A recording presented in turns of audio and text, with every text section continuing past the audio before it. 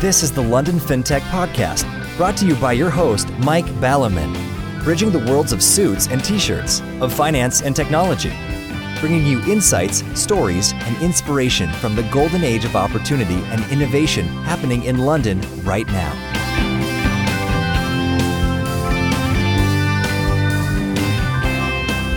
Hi, this is Mike Ballerman, and this is London FinTech Podcast, episode 180, brought to you in association with Smart Pension and the UnlistedBoard.com.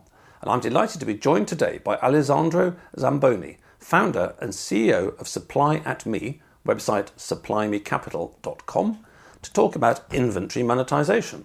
Not a topic we have discussed directly before. Supply at Me free up working capital for manufacturing and trading businesses via a true sale of the inventory to a special purpose vehicle. It is always a pleasure to encounter fintechs that interface with the real world rather than bits in computers, and likewise, it's always interesting to see fintech maturing in the sophistication of the things that it encompasses. In LFP 122, we discussed securitizing trade finance to make it an investable asset class with Christopher Gugelman, CEO of TradeTech. Supply at Me do a similar thing, providing a new asset class for investors, this time not via invoices of stuff that's already been sold, but via monetizing the stuff that hasn't been sold. Plenty to talk about, so let's get on with the show. Good morning, Alessandro. Thank you for joining me on the show today. Good morning, Mike.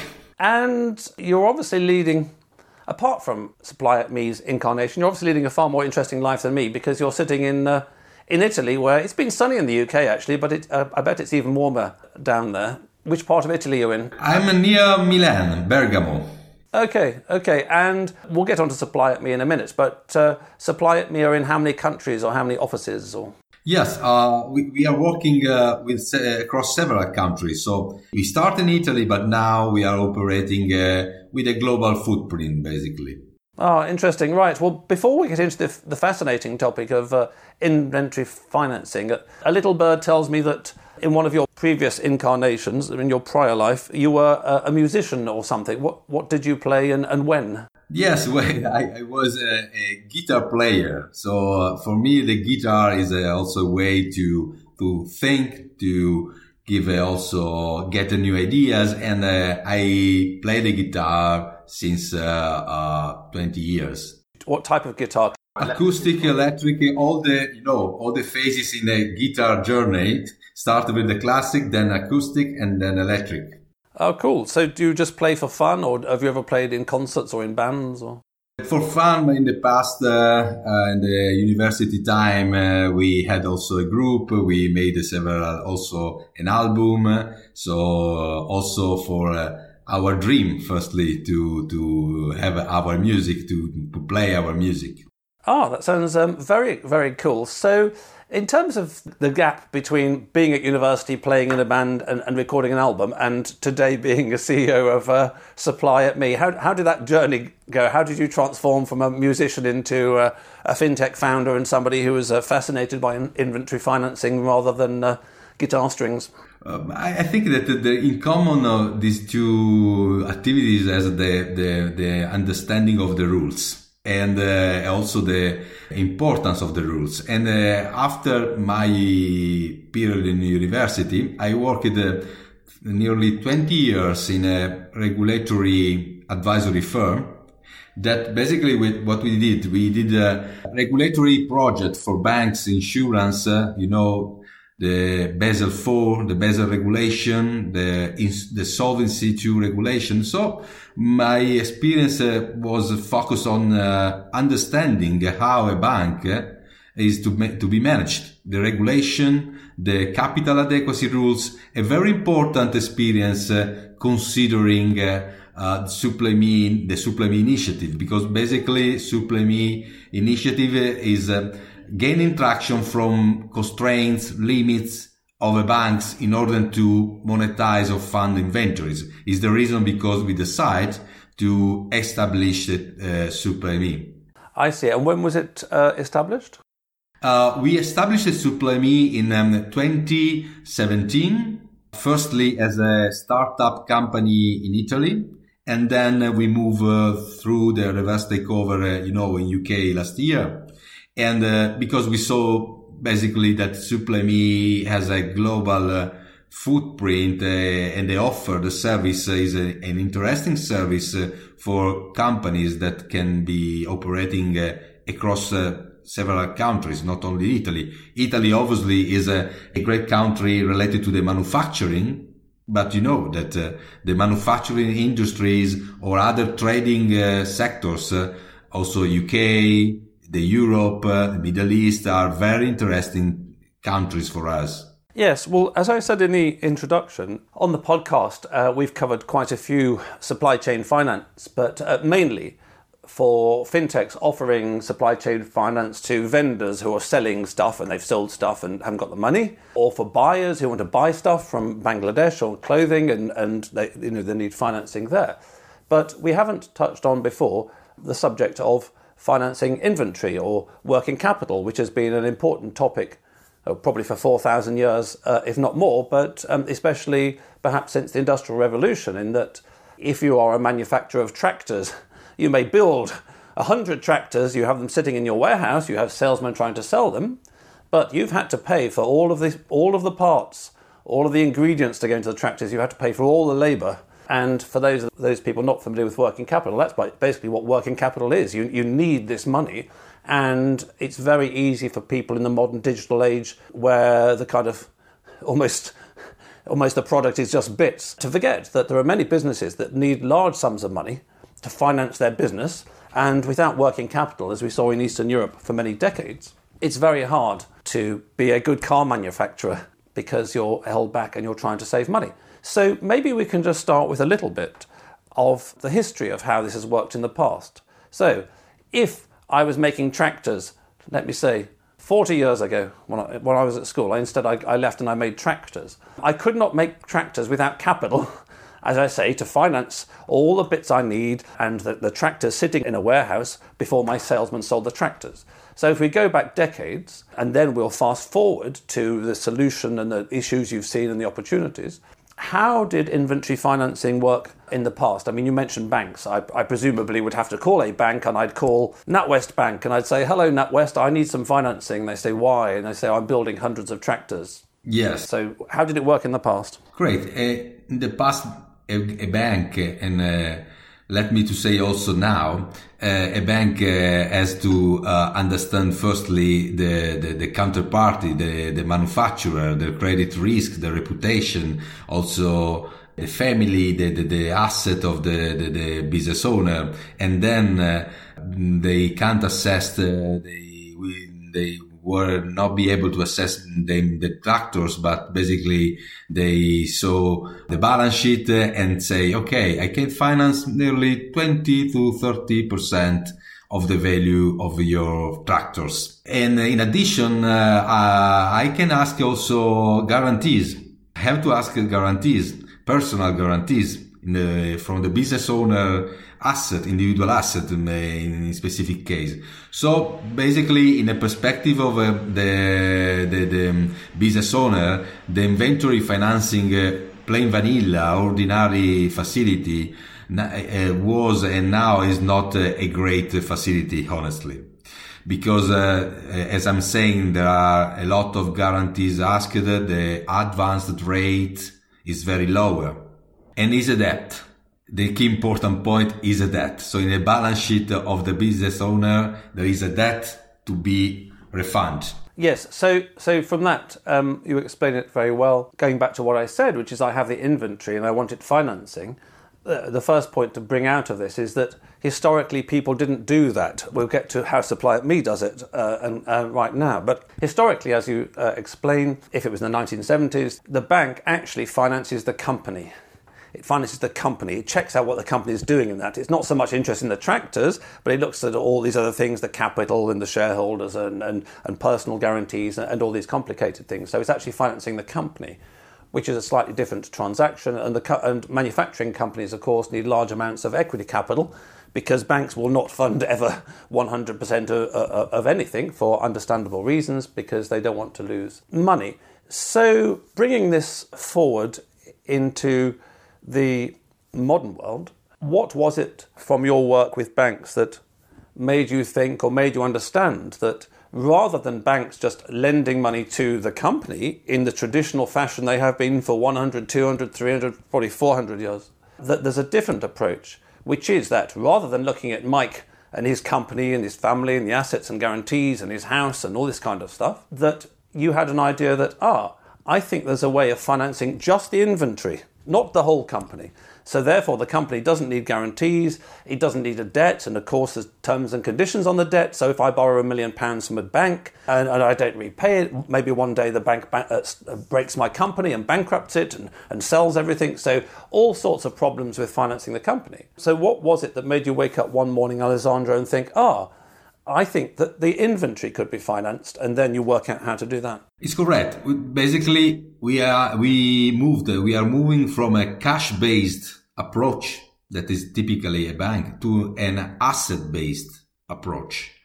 And so the key point is to understand the marketability of your inventory, the tractors, an example. And for our point of view, and our value, the value of our service are two. One is that we are asset based. So we are not interested to your family, to your asset, to ask guarantee, because we are not a bank. Secondly, is not a lending, is not a credit, is not a debt from your side, is a commercial facility. You can sell the inventory to me, to the platform. You can monetize the inventory, your stock, your tractors via a true sales. And you can keep the stock, the tractors in your warehouse, on your premises, and continue to sell to your customers. And you are sourcing the unsold risk. If you will not sell the tractors to your customers, the platform will pick up the stock and resell to third parties. So this is the key point, is not a financing, is a monetization. I see. Okay, so in all of this, as you will know, because you've been looking at the regulations for ages, banking always looks very simple from the outside, but on the inside there's lots of little details and lots of little twists and differences. So we spoke before about debt financing of the company as working capital, but also there is asset-based financing, which has been around for a long time, and then there are things like hire purchase and all sorts of complicated banking transactions. So moving away from the banking approach, what it seems to me, have brought to this more is a kind of a capital markets attitude. And obviously it may work well in some sectors and not others. If I've built my own tractors here, I'm probably not going to get a good deal from anybody, including Supply Me, because no one's heard of me, my tractors, nobody knows, and all that kind of stuff. Whereas I don't know which sectors, we'll talk about sectors later, but let's say I've got milk from cows or something, and I've got 1 million gallons of milk, that, their milk is pretty much milk, and I know there's different qualities, but it's a bit more simple. Or I'm digging gold from the ground or something like that, and we know what the gold is like. But let's put the details to one side. Let's just stick with the simple thing of tractors. So maybe we could just go over how this works. So historically, if you're doing working capital, the bank assesses the company, as we discussed. Now, let's say there's nobody in the company, but there's just you, and you do everything, and you work 1,000 hours a day by some clever way. You will go and have a look at the tractors, or you will find out about the tractors and, this kind of thing. And let's say I've got tractors that are worth £1 million. Where is the risk being taken? Because let's say you buy £1 million of tractors from me at a discount, I presume. You give me £900,000 for the sake of argument. You then own £1 million of tractors. But you, or the platform at that point, has a risk on £1 million of tractors, because maybe they will never sell. So first of all, who owns the risk? Or is it you just a platform that does this transaction, and then an investor on the other side invests in that, and he takes the risk? So you buy you buy £1 million of tractors from me for 900, and for the sake of argument, you sell it to the investor at 850, and he owns that, and he's got the risk. How does that risk transfer work? It's correct what you explained. Firstly, the platform has not any risk on its balance sheet. So Supply Me Capital and the subsidiaries is a pure fintech business. So we have no risk related to the unsold, the market risk of the underlying, like the tractors. The mission of the platform is to create a sort of bridge between the capital markets, So the investors, and you know that now the need of the investor-based professional institutional is moving to illiquid assets in order to get more returns, higher returns. And so the second mission of SupplyMe is to promote a new asset class for investors that can basically through notes, through financial instruments, can subscribe a financial instrument that has as underlying not credit, no receivables, no leasing, no mortgage, but the marketability of inventories. And this is a key point because banks are in for and has to manage the restrictions of the regulation. They have to reduce the credit exposures, and also they have to pay attention to the leverage of each companies that also take in consideration the COVID, each company is increasing its leverage ratio, so the debt basically. And so the banks will not be able to fund more this kind of companies. And the reason, because SupplyMe is taking nearly 1 year to educate the investor base to this new asset class. And so is a bridge between the capital markets and the client companies that need to monetize their stock. I see. So in simple terms, you're a marketplace. Something comes in one side of the business and goes out the other side to the investors, and it's always matched. You've got buyers and sellers at both ends. Just to note this point, because we previously talked about SupplyMe and the marketplace. Honestly, the marketplace is quite different, because the marketplace allow a seller to promote its products to buyers.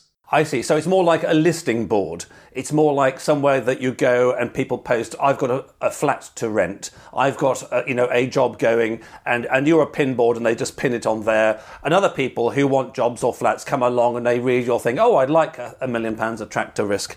I see. Okay. So in terms of how the process works from one side to the other then, you mentioned special purpose vehicles, which are obviously very important in terms of capital markets and financializing things. It turns £1 million of tractors into a piece of paper with lots of sort of legal stuff and saying I own this and all that kind of stuff, and maybe rating agencies, I don't know, get involved and rate the special purpose vehicle.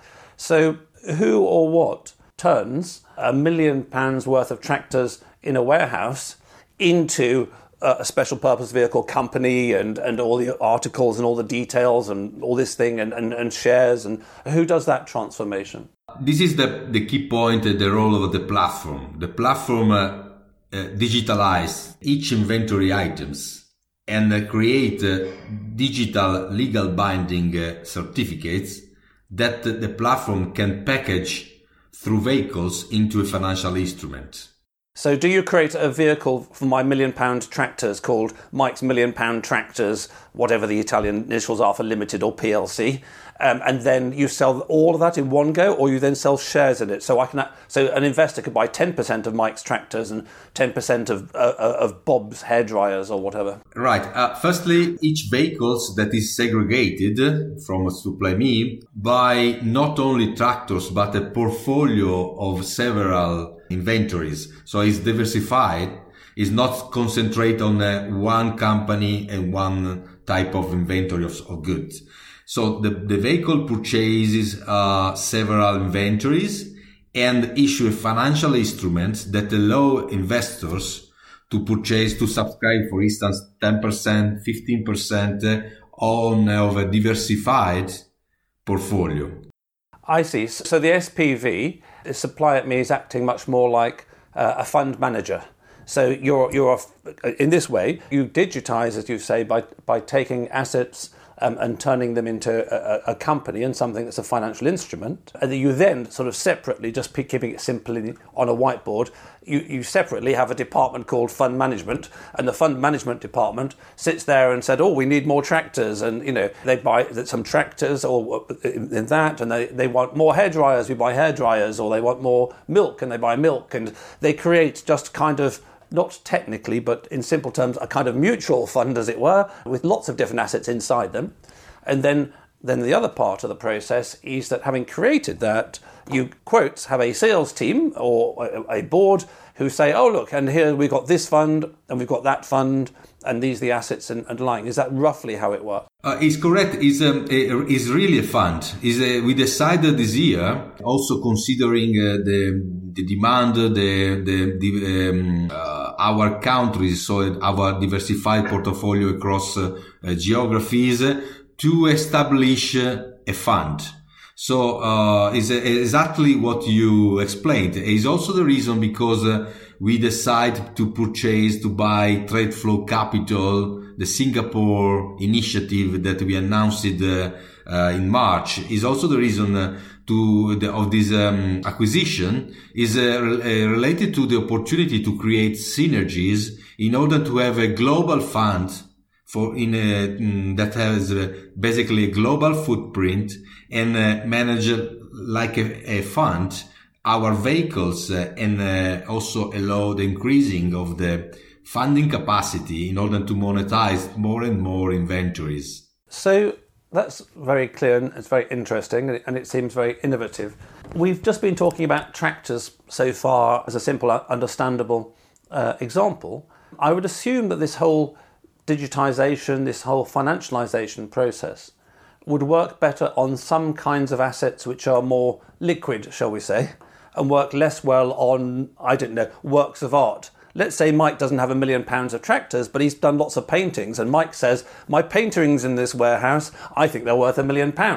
Then the less liquid things, without a secondary market of any sort or purchase history, must be much harder. So in terms of what you've been doing so far, which kind of asset sectors are working well for this, and which kind of asset sectors wouldn't work well with this approach? The mission of Supplet.me is to try to generate a liquid secondary market for each type of sectors. So now we are working on 16 sectors, and is a wide range because we are working from livestock to toys to wine, parapharmaceutical, capital goods as the example of the tractors, metals, because our model is different to the trade finance model that need commodities, they need high liquidable, high marketability inventories, goods. We basically for each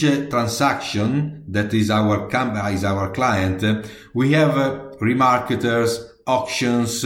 We create a secondary market in order to work with several sectors, different sectors, and also to support the real economy, because the key point is that all the capital markets industry want to see commodities in a trade finance, prefer to also as a very low risk appetite to this kind of transaction. And our mission is also the reason that is taking time, is that we are creating a secondary market for each type of goods. For instance, we are setting a transaction with a toys producer that buy toys from China, transform the toys or transform part of the toys and sell the toys through 3 brands across the Europe. And so they have a days in inventory, that is the time where there are not credit facilities in order to finance the working capital need. The days in inventory is nearly 100 days from when the toys are shipped and arrive in Europe. They need 100 days to sell through the point of sales across Europe. And so they need the opportunity is to monetize once the toys has been shipped in Europe and waiting to be sold through the point of sales. This is an example. Another example are wine producer, the Brunello supply chain or other high quality wine producer.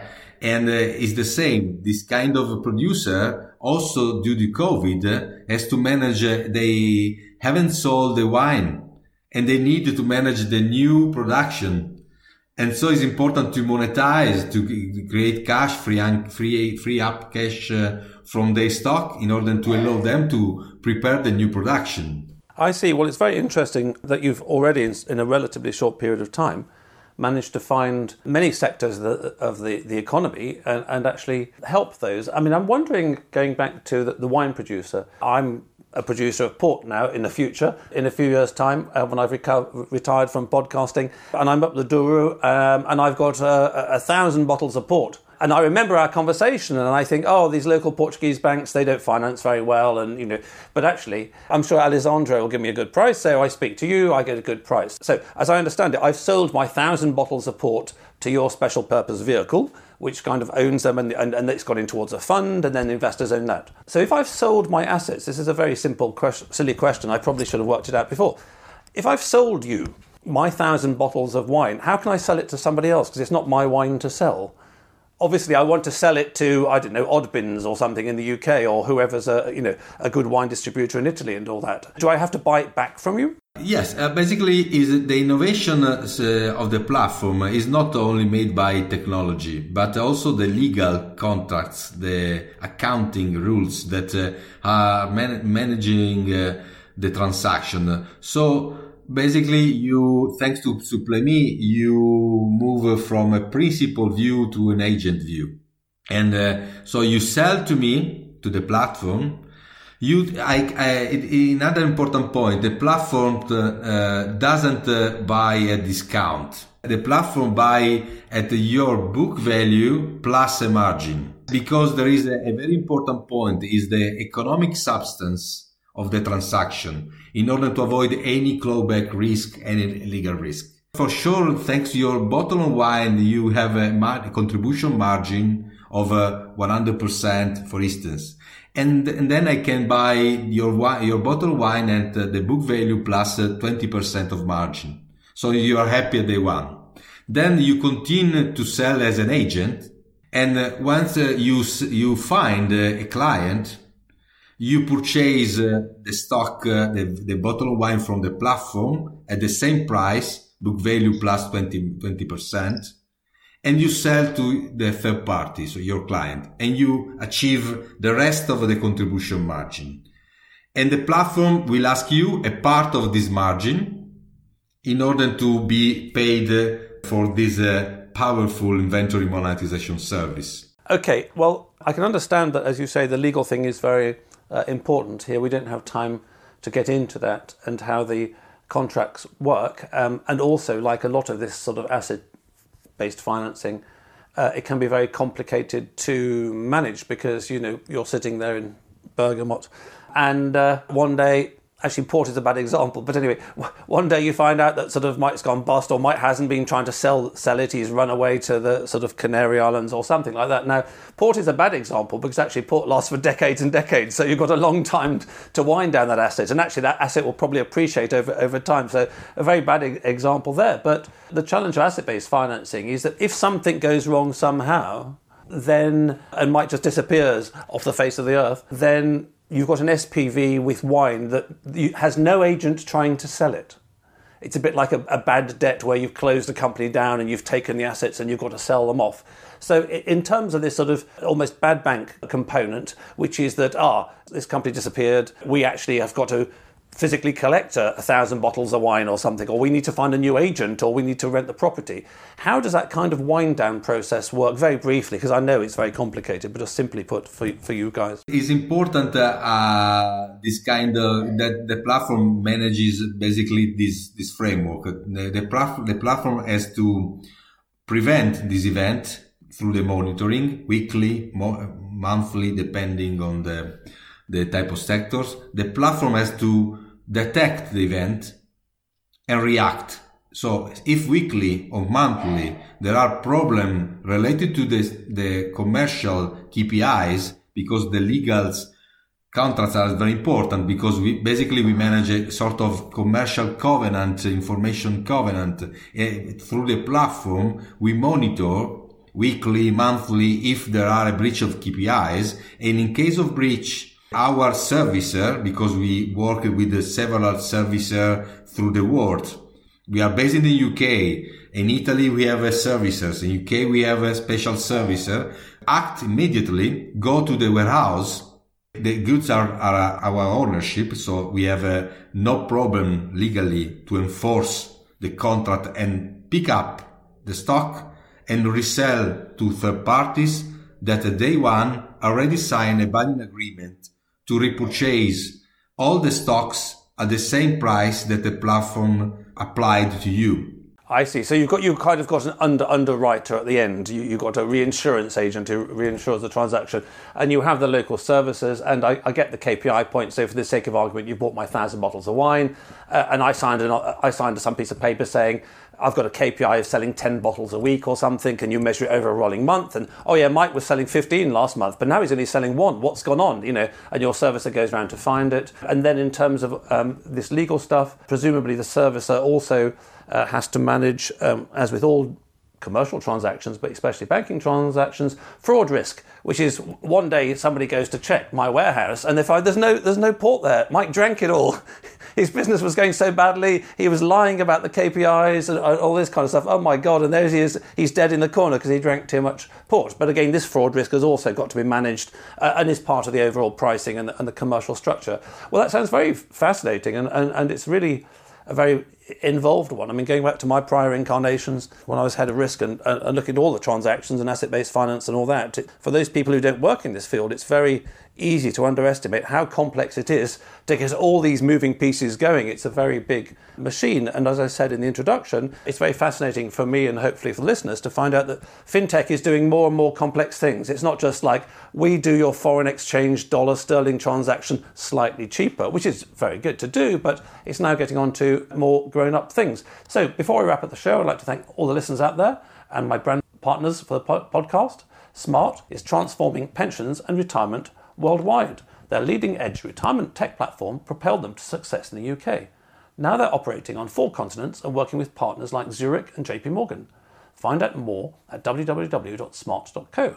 Theunlistedboard.com. Resources to help you start making your board an engine of growth today. So that's been very clear and very fascinating, Alessandro. And I now know a bit more about that than I do about playing the guitar. I can't even remember what the chords look like, and I never was very good in the first place. So a very complicated business like yours, you've got lots of moving parts. You've got agents. You need to find sellers. You need to find buyers. You need to find management. It's a very complex thing. So, in terms of the future for SupplyMe, what's the main developments you're expecting over the next 1 or 2 or 3 years? And what more do you need to make you more successful? If any of the people listening to this show have got them, because I assume a business like yours, it's like you're at sort of the centre of a wheel and the spokes going out in all directions. So maybe you give us a bit more of an idea of the future, where you're going, where you hope to go, and what you need to get there even faster. Yes, the company has to work across 2 trajectories. The first one is to create a global inventory monetization fund. Because we are a lot of synergies, the capital markets is asking new illiquid assets with a higher returns and also want to help the real economy. And having an inventory monetization global fund is a very important need and opportunity for SupplyMe to monetize inventories for all our portfolios. That is huge.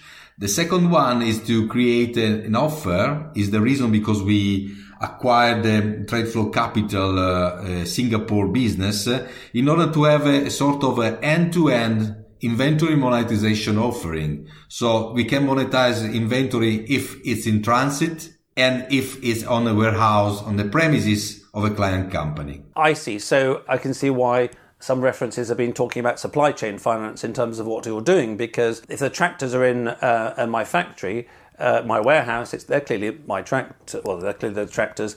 But if they are on a container ship going to Singapore, and I've kind of sold them, then it's a slightly different matter, or just moving the inventory around.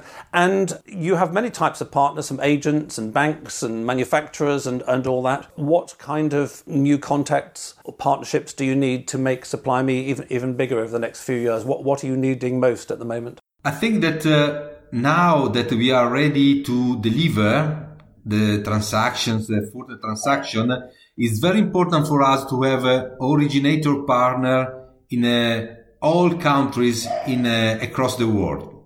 Europe, South America, North America, Middle East. We are ready to create a great ecosystem of originator partners that can also be banks, that can want to foster our unique monetization service to their customer base. We need to manage a great business expansion. I can understand that. And on the other side, what process do you have for reaching more and more investors to invest in your fund or asset classes? How do you market the fund? I think that having now a global funding structure, we'll have more opportunity to talk with a single, simple structure to investors. And we spent 1 year. The market is nervous, but we spent 1 year to educate several investors that now are ready. I'm sure that for this side, that is made by followers, basically, when we made the first transactions, we have the opportunity to talk in very simple way to the big global asset manager that will be interested into our structure that will be very simple.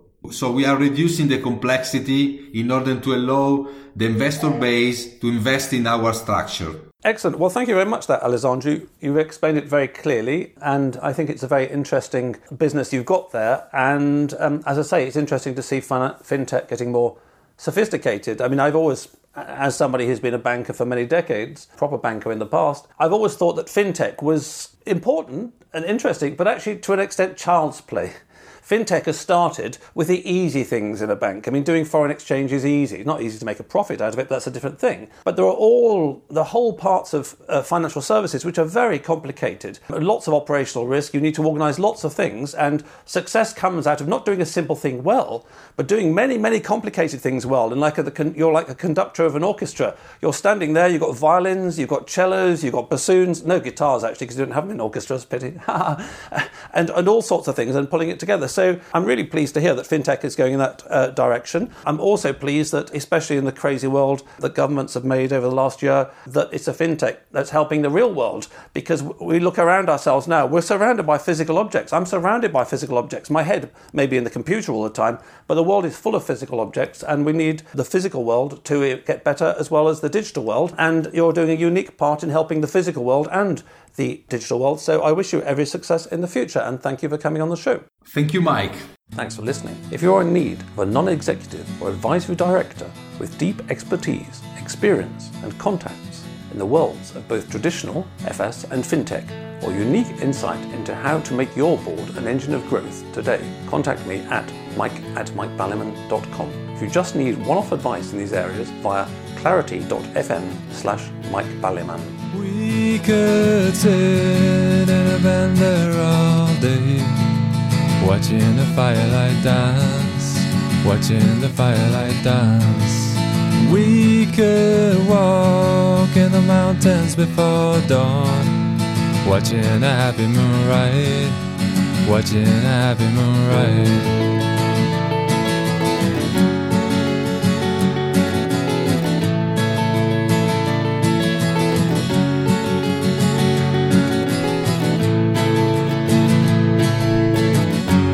Come away from the city, with the tarmac so dead and the people so sad. Come away from the city, with the faces so grey, with the pain of the everyday.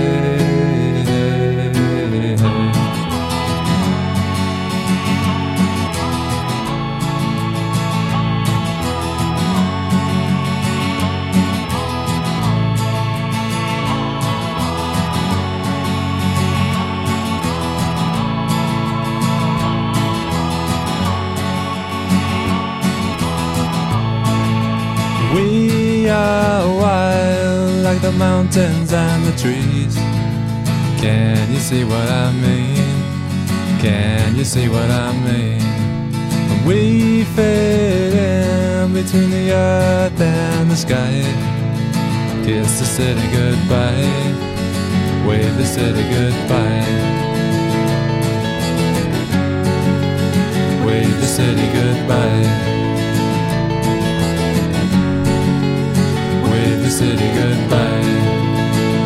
the firelight dance with me. Watch the firelight dance with me. Watch the firelight dance with me. Watch the firelight dance with me. Watch the firelight dance with me. Watch the firelight dance with me. Watch the firelight dance with me. Watch the firelight